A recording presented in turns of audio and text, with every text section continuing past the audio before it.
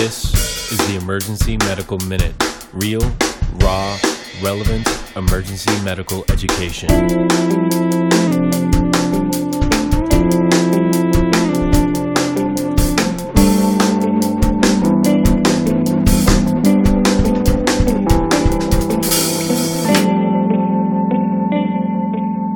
Please enjoy the show.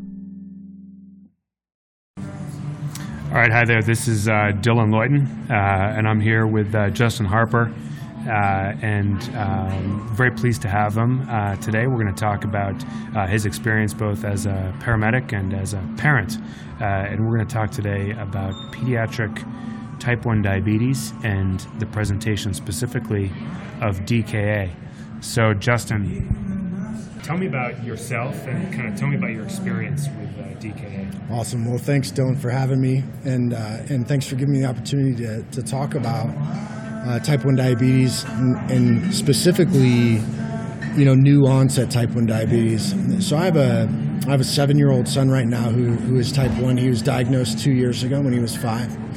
And really the thing for me, being a healthcare provider, being a paramedic for the last 20 some odd years, I'm also married to a pediatric nurse. My wife and I, we saw some changes in our son that we didn't recognize, and I think that the time period in there and these changes that were slow to develop, it was really educational for us in the long run because we didn't think we were looking at type 1 diabetes.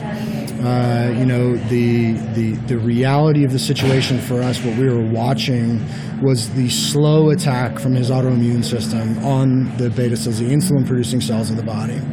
And what we had always learned were that the typical or characteristic and obvious signs and symptoms of new onset type 1 diabetes is DKA, so polyuria, polydipsia, polyphagia, dehydration, Kussmaul respirations.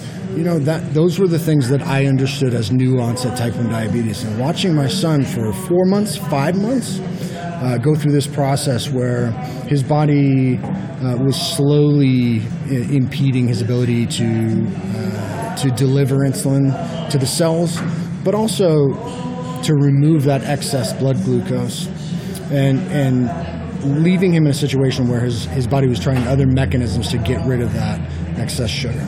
And so abdominal pain was something that I had no idea would be a sign and symptom of new onset type 1 diabetes.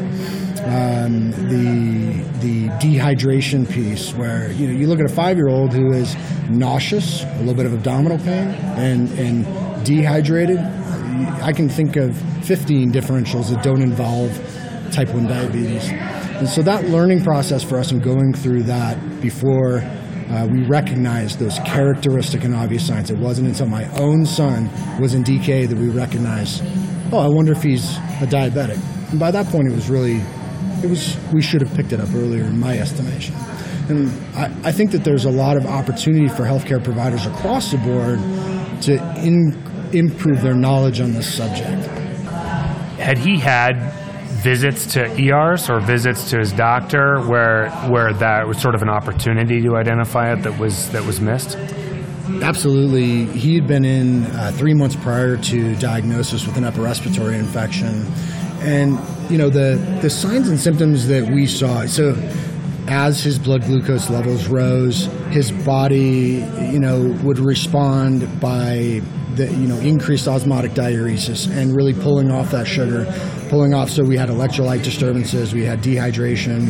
And the way that we explained that to our pediatrician was to say, he just seems like he's got this chronic bug. And the problem was that he would return to normal. He would either produce enough insulin, because it's such a slow process, he would either produce enough insulin that he would return to baseline and he would drink enough water to flush all that sugar out of his system. And so it was really, really confusing and really confounding. And so when we were in with the upper respiratory infection, yes, if it were customary for them to test one drop at the pediatrician's office, they would have caught it at that point with that history. Did he have weight loss? He did, and that's another thing. You look at a 5-year-old, and I see pictures of him now at diagnosis, And it was significant. You see his collarbones, and he looks terrible in retrospect. But living with it, of course, we didn't necessarily notice it. And at the time that we were in at the pediatrician's office, no, we did not see weight loss. When he finally was diagnosed and he was actually in DKA, was there a specific trigger that was identified? There was. It was the stereotypical. He's up in the middle of the night peeing, he's drinking a ton of water, and then mom took him out to breakfast because he was having mood swings. And I think the mood swings are another thing that really I think can be clinical markers for people understanding this disease process in the early onset. The mood swings, especially in the pediatric population, and we hear this across the board when we talk to other parents of kids that are diagnosed, that the mood swings and the mood changes, where they just go from happy to sad instantly, and very frustrated. Those are things that we saw, and Mom took him to breakfast over at Snooze, and he ate 2 plates of pineapple pancakes. And she called me and sent me a picture, and I remember the term she used was insatiable, and everything kind of came together for me at that point. And what is that characteristic and obvious again? And so I think for me, so I do a lecture for pre-hospital providers, and what I'm really trying to impress upon people is these differentiating signs and symptoms of early onset, new onset type 1 diabetes. And so what are we going to see in these early phases? We're going to see that rise and fall of that blood sugar, that increased osmotic diuresis. So you're going to see electrolyte disturbances. You're going to see dehydration. Abdominal pain is just a thing with type 1 diabetics. It's something that it's recurrent, and we've seen it even after his diagnosis, where whenever his blood glucose gets a little high, it's abdominal pain, cramping, he's uncomfortable and unhappy. I mean, I've been doing this for a while too, and I don't think I've ever had a real explanation for the belly pain. Have you gotten a better sense of what the mechanism of that pain is? There are some articles that I've seen that refer back to cytokines. So when we get more into DKA and we're burning fat and we get deep into ketosis. Yeah, ketosis and specifically burning of fat. There's the release of cytokines in that area and hitting the abdominal wall, the stomach lining, and causing cramping, causing nausea, and causing vomiting. So there's some science there, but for the most part, there's not a lot of links to that abdominal pain and cramping in just hyperglycemia. Yeah.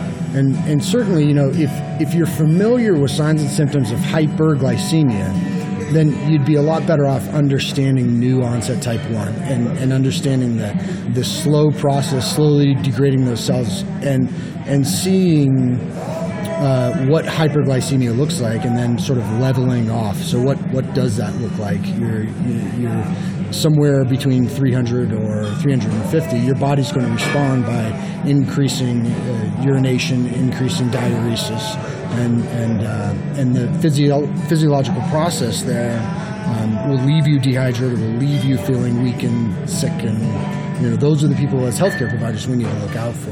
And I think you're in a position as an emergency physician where I think you get to see these patients in more of the characteristic and obvious situation where they are in DKA, and I feel like that is a little bit more recognizable. So whether we're talking about adults, whether we're talking about pediatrics, I think recognizing the signs and symptoms of new onset, it's really sort of changing our thought process a little bit is where I'm really focused. How I'm just fascinated in how there's the experience of being on, as we say, like the other side of healthcare, as a parent or as actually a patient. How has this experience changed your practice as a paramedic? I think one of the biggest things that I've pushed for is a little bit of patience and understanding. I think when I was a paramedic and I functioned on the street, if I were called to a hypoglycemic patient, my ultimate goal is to get in and out as quickly as possible and to, get that patient awake, get them taken care of. But really, I want to get that refusal signed, and I want to get on to whatever I was eating or whatever I was doing, whatever crossword puzzle I was working on, and I want to get back to, that was kind of my thought process as a paramedic. And, my perspective now in seeing my son go from 60 blood glucose is 60 to 350 in a matter of a couple hours. It changes my understanding of this disease process and my thought process and how delicate it is and how really difficult it is to manage, whether you're managing it for yourself, whether you're managing for a family member. So as a responding paramedic, I think that I take those things into account and saying, hey, let's figure out what happened here. And I think that a great change that I've seen in the Denver Metro is moving away from D50. And I know there's a lot of paramedics who would like to throw, a brick at my head for saying that, but because it's an inconvenience for them. But really, I think titrating to effect and treating what you're seeing is very, very important. And if you were to respond to my son who's unconscious and responsive and just give him a dose of medication that is D50 to wake him up, and it brings him to 350, you've complicated the situation greatly. And so that's just very easy to do. And the other thing I would do as a first responder, as a paramedic, I would give the whole amp of D50, regardless if they were waking up or not. And then I would follow that with, I would tell my partner, Jordan, to go and make a sandwich. Go and make a peanut butter and jelly sandwich, heavy on the jelly. And I would explain to the patient that if you don't eat this, I'm going to have to come back. You're going to go low again, and I don't want to do that. So understanding now that problem solving and helping the patient figure out, how did we get here? Have you had a change in medication? Have you been sick lately? And problem solving those things, I think we can all, as healthcare providers, we can all learn from that. Sounds like a tremendous lesson in empathy and thinking about how hard it is to be the patient who's sick like that. Yeah, absolutely. Yeah. Are there things that you mentioned a few things just now, dosing a D50 or thinking about your own behavior and communicating the situation to patients, but are there things that you, as you're teaching your new paramedics, your new students, what are you teaching them differently about recognition? I think that one of the things that, so I've taken over the endocrinology lecture for the paramedic school, and I think one of the things that is really important to me is getting away from these blanket ideas of how to treat people who are in DKA or people who are hypoglycemic or new onset or people who have been diabetic for a long time. And so having a better understanding of the disease process is really paramount here, and helping people, because you know what? It is fairly complicated, and no matter what level of healthcare you're at, the endocrine system is complicated, and when you look at a disease process, and you look at complications such as DKA, so you're looking at hematology, you're looking at the bicarbonate buffer system, you're looking at a very complex issue when you're looking at DKA. And I can tell you, and Jordan can probably attest to this, that when you go through paramedic school, there's a guy standing up there teaching in your class saying, if you find somebody in DKA, just give them a ton of fluid. Just throw a bunch of, they're going to be fluid depleted, throw a bunch of fluid at them. And I guarantee you there are people out there, especially paramedics, listening, nodding their heads, saying, yes, that is what I learned in paramedic school. And as a physician, that's not correct. We don't want to throw fluid at these people. Particularly children. Yeah. And the idea that these individuals need to be slowly rehydrated.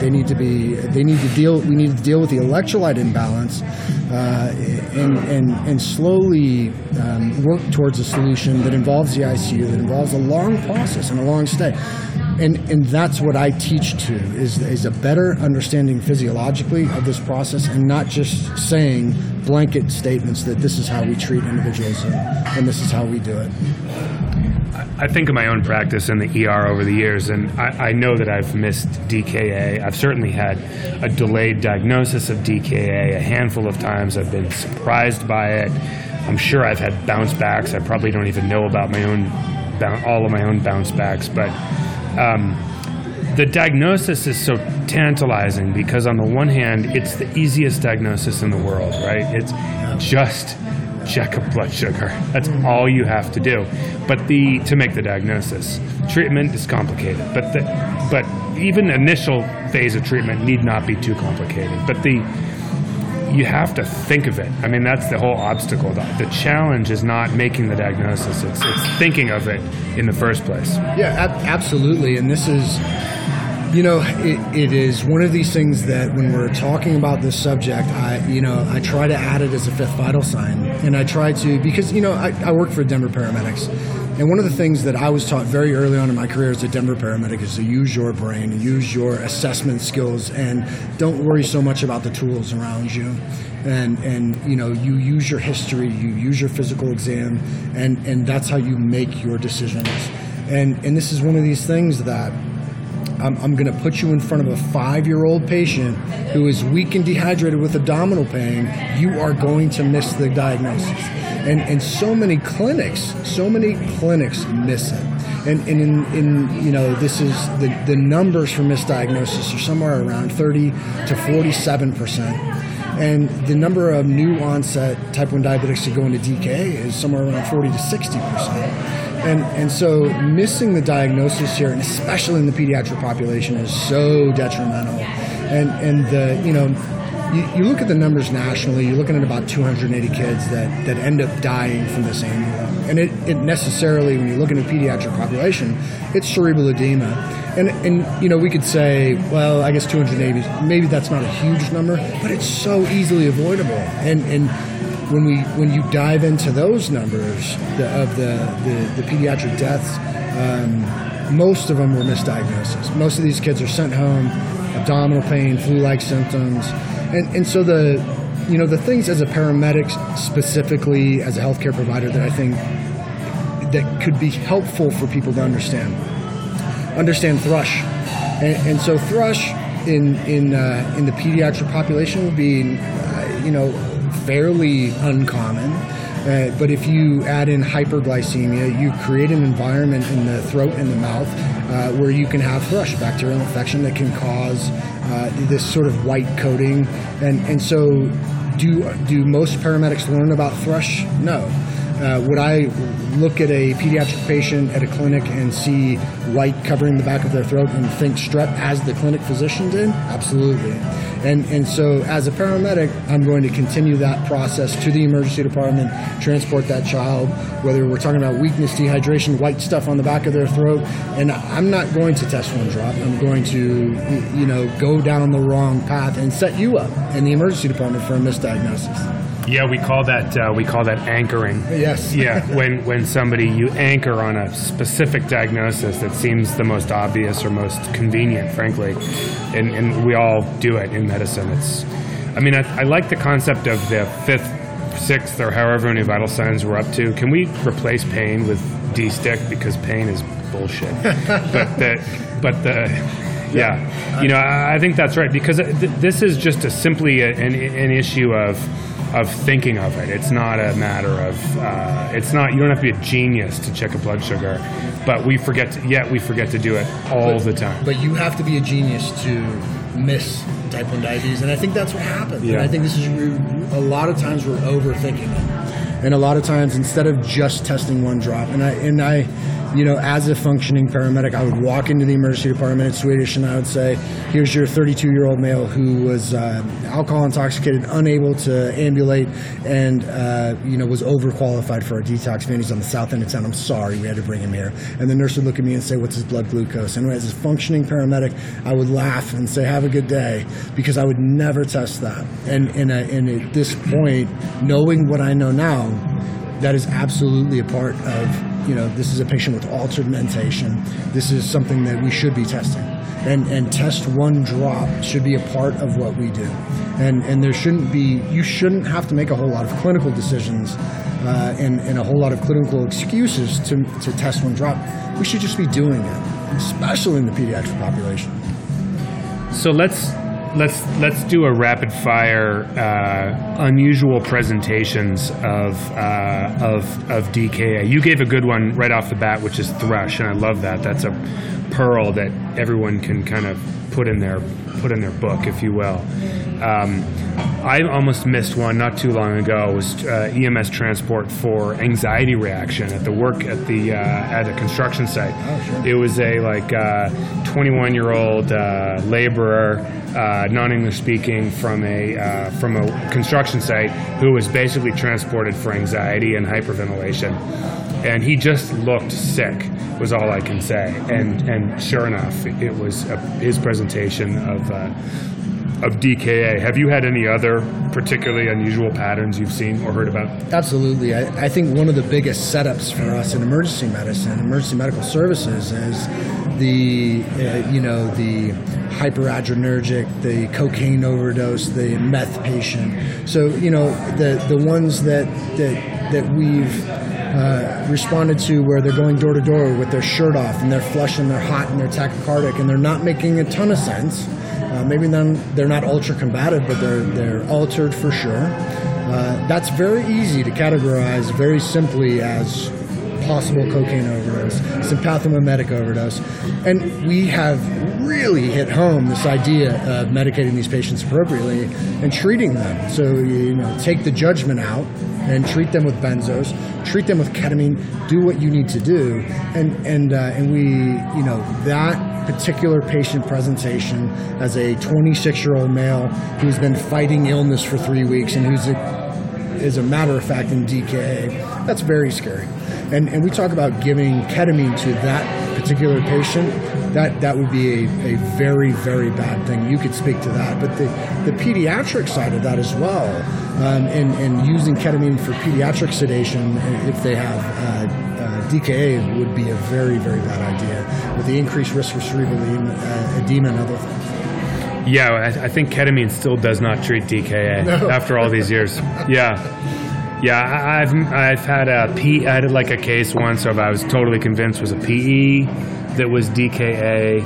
I mean, certainly the classic, as you kind of mentioned, the child with the gastro. I think that's missed on a regular basis. Yes. I mean, that's honestly when I see kids in the ED who are sick with vomiting. I often don't even check a blood sugar, but I'll just get a urine on them, basically just for that reason, just looking for glucose and ketones. Yeah. And because they're dry, and then at least we, if they're not spilling glucose, I'm confident they're not in DK. Now, what about shift? We sort of talked about the diagnosis, and that is the biggest obstacle. Probably is just making the decision to get the test, but. Tell me what you've learned on your journey with this about treatment and management. I guess first, sort of from an EMS perspective. I think that differentiating type 1 and type 2 is a big thing. And I think that for healthcare responders or for healthcare providers to understand the difference between type 1 and type 2 diabetes it's very, very important. And to understand that my son will die without insulin. It's not an option. It's not, a few of my paramedic colleagues, maybe I haven't seen them in a few months, and I run into them, and they say, "Hey, how's your son doing? Is he better?" And I always find that one to be kind of surprising. Better. So better how? Did he go to boot camp and lose 200 pounds and he's no longer a diabetic? So no. Yeah, he's better in that we're managing it, and so he's better than when he was in DKA diagnosis, yes. But I think understanding that particular question, what it says to me is, do we truly understand the difference between type 1 and type 2 and how to care for both? And I think, the lesson for understanding new onset type 2 diabetes that's realistic as well. That's something that I think healthcare providers need to understand. It's the same presentation, and it's hyperglycemia. And, you can certainly get into HHNK. HHNS, excuse me, is the terminology now. You're right. It changes on a quarterly basis. Yes. Yeah. But understanding that physiological process between HHNS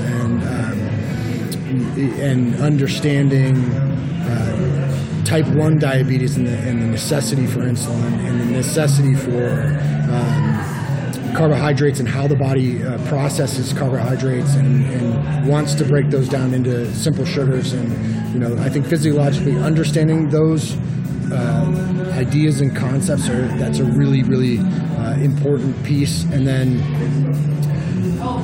treatment-wise for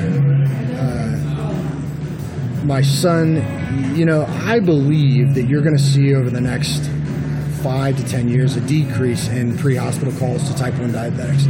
The technology that's out there, you're going to see patients with continuous glucose monitors. My son wears a continuous glucose monitor. It just looks like a little tab that in his age and weight range, he doesn't have much adipose tissue, so it sits on the back of his arm. And it reads his blood glucose every 5 minutes. And it's inserted just below the skin.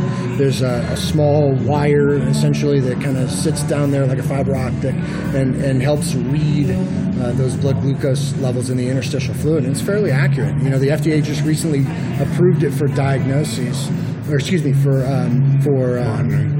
monitoring and for dosing instead of a blood glucose fingerprint. So there are a lot of people using the CGM to dose off of. So the technology is completely infrared or optic? It's not completely non-invasive? It is. No, it does go under the skin. Oh, okay. It does. Yeah. So it is an insertion point where he has a needle that goes in. Got it. But it is a very small little feather of a piece of wire that sits underneath the skin. It doesn't bother him at all. How often do you have to change it out? Well, so it's nice because they recommend every 7 days, but if you know how to use the technology, you can stretch that out. And I think the most we've had out of it is about 22 days. So you can, as long as you can keep the adhesive from getting pretty nasty, you can keep that thing going for quite a while. Sounds like me and my contact lenses. Yeah, right. That's pretty cool. Yeah, I mean, you were showing us some tech as we were kind of getting ready. Tell us about your hack. You have a hack. It's pretty interesting.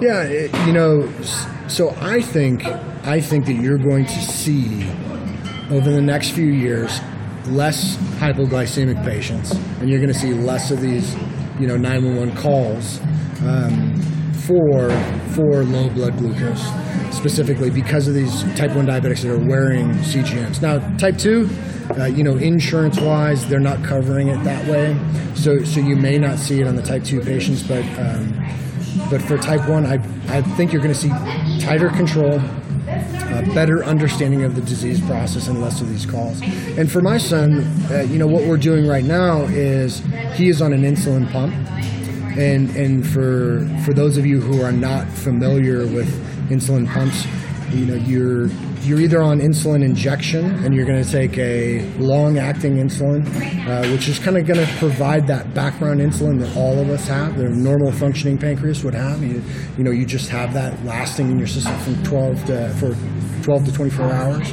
So you're going to take a long-acting, and then you're going to take a rapid-acting that you're going to bolus for carbohydrates. So I'm going to eat a plate of fries if I'm type 1, and I'm going to give myself, however many units of insulin to cover the fries. That's the rapid-acting. And so for your long-acting insulin, you're looking at anywhere between 2 to 4 to 6 hour peak effect. And for the rapid-acting, it's 15 minutes to an hour for peak effect. And so when you have a patient who's on the insulin pump, you're going to take away the long-acting insulin, and you're just going to go load that pump with the rapid-acting. And it's going to give just a little bit of background basal insulin and kind of provide that just enough insulin to deal with your body's regular metabolism and regular homeostasis. But the problem there is that we have this insulin pump, and we load it with the insulin, the rapid-acting insulin, and we kind of hope and guess for how much insulin we should be giving him. And what's going on right now is that the insulin and the pump and the CGM are not talking to each other. And so that's really what we want to do. And so we've followed some directions that are given out there on the web by parents who are of type 1 diabetics who are engineers, and they're good with software, and so they've helped out with the steps to make that bridge between the CGM and the insulin pump to to have them talk to each other, and why shouldn't they? And so hopefully the FDA gets there, and I know that they've gotten there in certain visions or versions of this that adults are using. It's not cleared for pediatric use yet, but hopefully they get there soon, because that CGM should absolutely drive what that pump is doing. We can edit this out, and you don't have to answer this by any means. I'm curious, because I like the direction that we're going right now with this talk of sort of talking about the parent experience and sort of the caregiver perspective. But do you feel comfortable speaking to sort of the financial impact on a family of trying to figure this out? Because one of the things that breaks my heart. I mean, we take care of these patients, and you take care of these patients as well, as folks with no medical sophistication, no financial resources, who are facing this disease as teenagers or young adults. It's kind of heartbreaking to see the revolving door that they come through into our hospitals. I'm curious what it's like, what the impact is like for you as a parent, sort of financial impact of caring for a child with DKA, or with type 1 diabetes. Yeah, so certainly it is. Not hard numbers, but I'm just curious what the experience is like. I can tell you, being gainfully employed, having health insurance. Married to a nurse. And you're a paramedic. Yep. You guys are medically sophisticated. And we struggle. And we struggle with, so the insurance piece of this, great coverage, great care. The insulin is incredibly expensive. And so I will tell you that it is a consideration and a factor when we deal with my son's blood glucose, and not only the long-term impact of hyperglycemia on his body, but the cost of the insulin.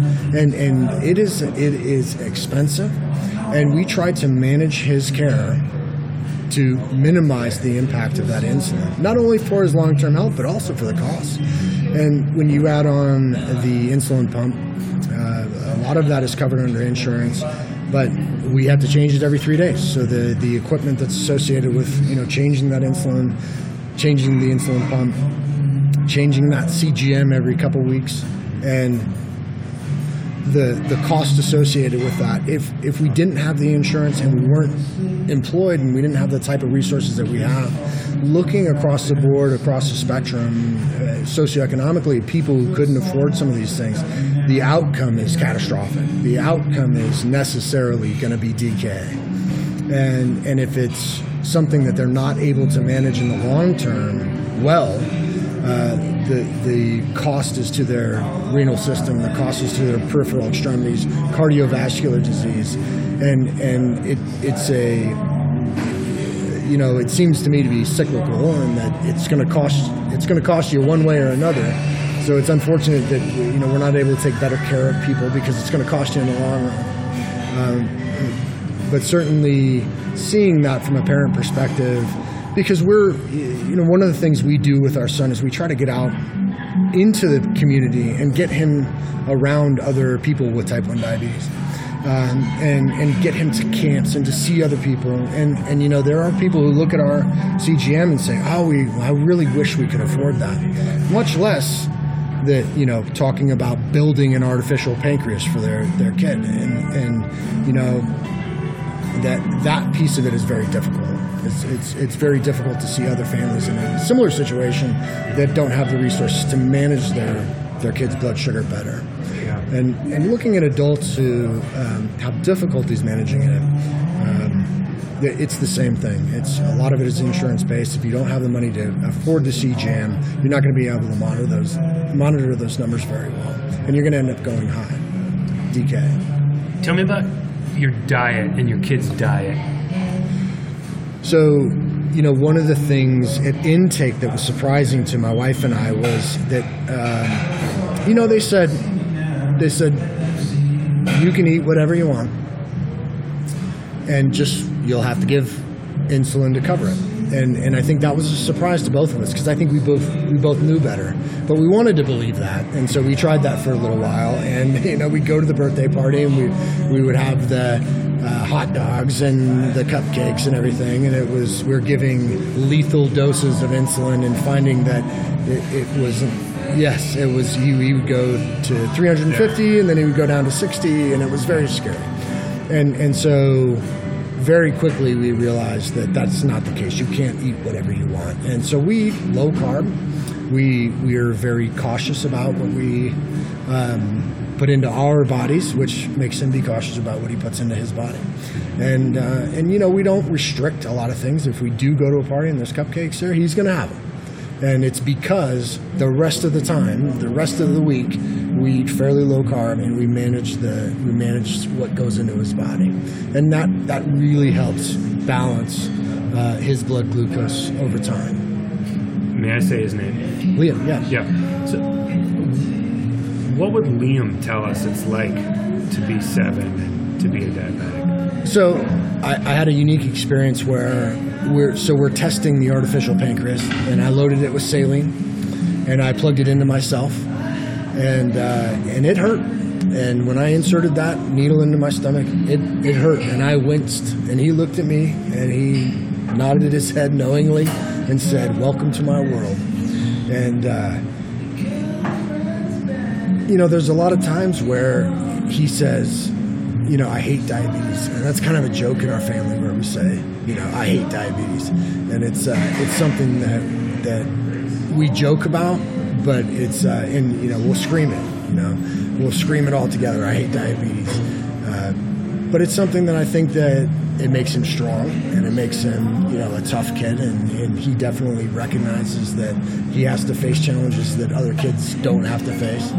But he does well in that, and I think that it's cool. This is why it's really cool to have him around other kids, and for him to recognize he's not the only one, because there's a lot of them out there, and he's not the only one dealing with these issues. So the camps are great. It's a great resource for him. It's absolutely wonderful. We hate diabetes.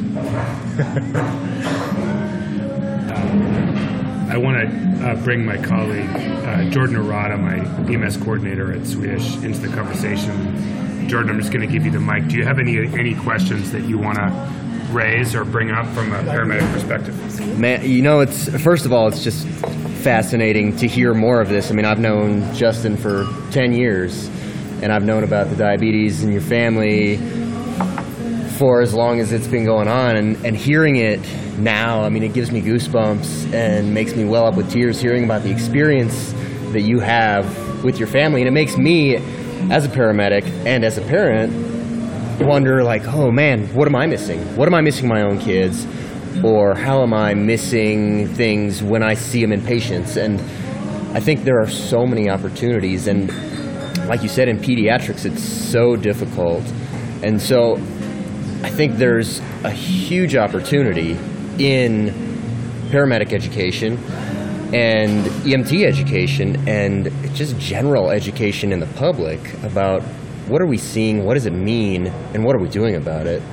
And I was fortunate when I went through paramedic school to have an extraordinarily dedicated primary instructor, Chris Winans, who was probably the biggest patient advocate I've ever met. And he did a very good job of instructing us, and a lot of the stuff that you're saying was stuff that I did get in paramedic school, but it's such an overwhelming, in-depth experience in paramedic school that a lot of that stuff and the minutia, I mean not minutia, but just the finer details of disease process is easy to miss and hard to really absorb until later in your career when you're ready to take on more knowledge. And I think emphasizing the significance of this early on is huge, and not letting it be minutia and not letting it be a finer point, making sure that people understand that these are kids' lives and this is something that we can make a significant impact for these 280 kids every year. They don't have to die. And it's tough too. I mean, we met at Denver Health, and we deal with a very at-risk population there. And across the board, EMS deals with very high-risk patients. Those are the people who call 911, and those are the people who don't have all the resources, the tools, the education to access this. And what do you see as the future? How do we move this into the community and move this into paramedic education so that we're making a bigger impact consistently. Well, I hope to have an impact on that, but I realize the limitations of that. So, I get out and I talk in the EMS community, and I try to lecture as best that I can. But I'll tell you what makes me really optimistic on a global scale. So, Barbara Davis right now, Barbara Davis Center, if you're not familiar, is part of University Hospital, and they are the regional diabetes center, type 1 diabetes center. And so they do a lot of studies and a lot of great work in the community regarding type 1. And one of the things that they're doing right now is they're getting a study going. They're getting out to the community. They're providing screening and testing. So the screening and testing for type 1 diabetes it's not perfect, and it's improving over time. But you're talking about sometimes genetic testing. You're talking about testing for autoimmunity. And so those are sometimes difficult tests. A lot of them are blood draws, and some of it's moving towards finger sticks, which makes people more inclined to do it. So those things are improving and changing, but getting testing out there into the world is a big thing. And I also think that along with the testing is getting knowledge out there. So you'll see in the next year or so from Barbara Davis this big push for public education on this.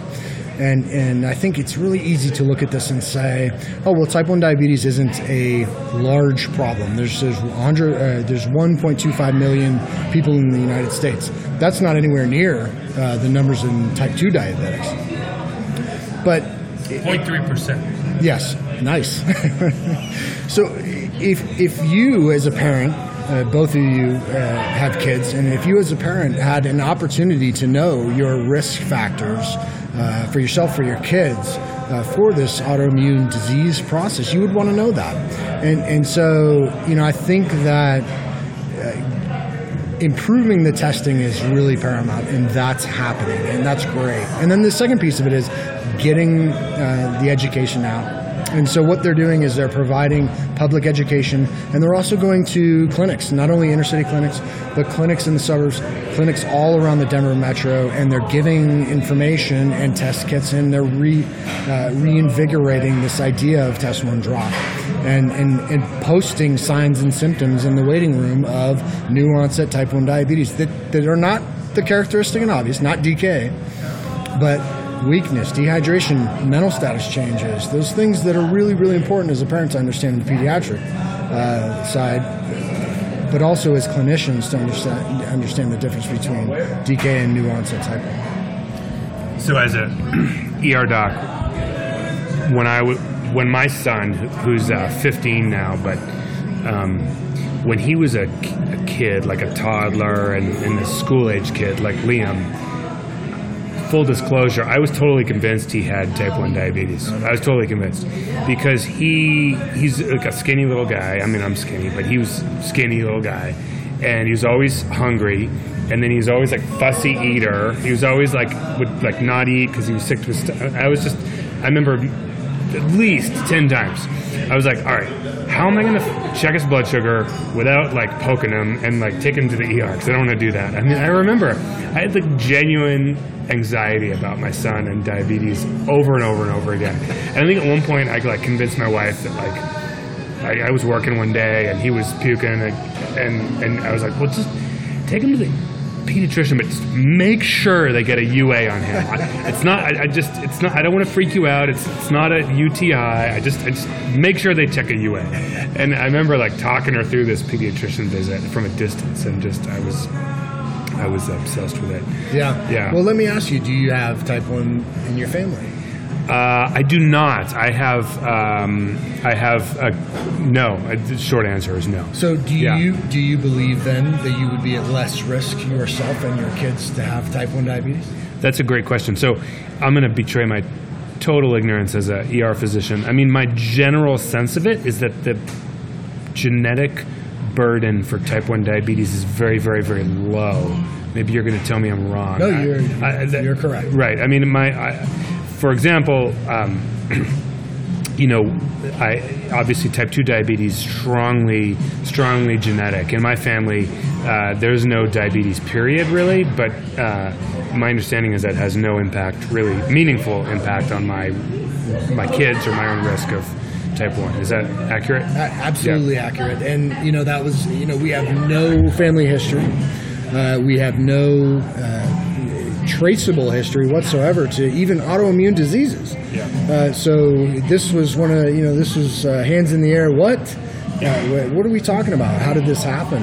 And, I think it's important, whether you're a healthcare provider or not, to understand that when you're dealing with type 1, it's not something that you did.